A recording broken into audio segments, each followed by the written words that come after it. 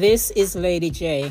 Some people have a Pharaoh somewhere in their lives that seek to daily oppress them. It may be a person, an addiction, or a bad habit.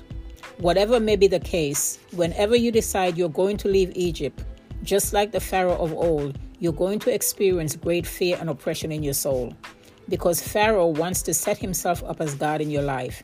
He wants to call the shots and tell you that you are a slave that has no rights. The children of Israel had to face this slave master.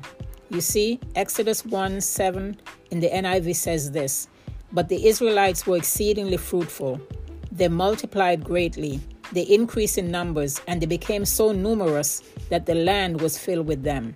Look," the Pharaoh said to his people, "the Israelites have become far too numerous for us. Come, we must deal shrewdly with them, or they will become even more numerous, and if war breaks out, they will join our enemies, they will fight against us and leave the country." So they put slave masters over them to oppress them with forced labor. And they built Pithom and Ramesses as store cities for Pharaoh. But the more they were oppressed, the more they multiplied and spread. So the Egyptians came to dread the Israelites. They made their lives bitter with harsh labor in brick and mortar and with all kinds of works in the fields.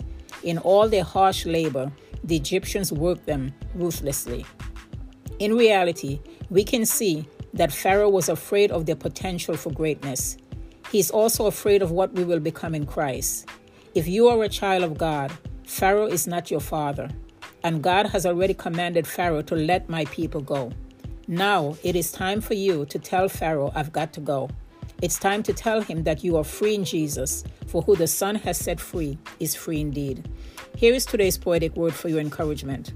You don't have to keep living with the same old pain, and you don't have to keep on playing any of the devil's games. You don't have to keep on repeating what your forefathers did, but just receive the new life that the Savior has to give. You don't have to try to be something that you really are not. You have to start using everything that you've got. You don't have to compare yourself to anyone. Just roll up your sleeves and do whatever you can.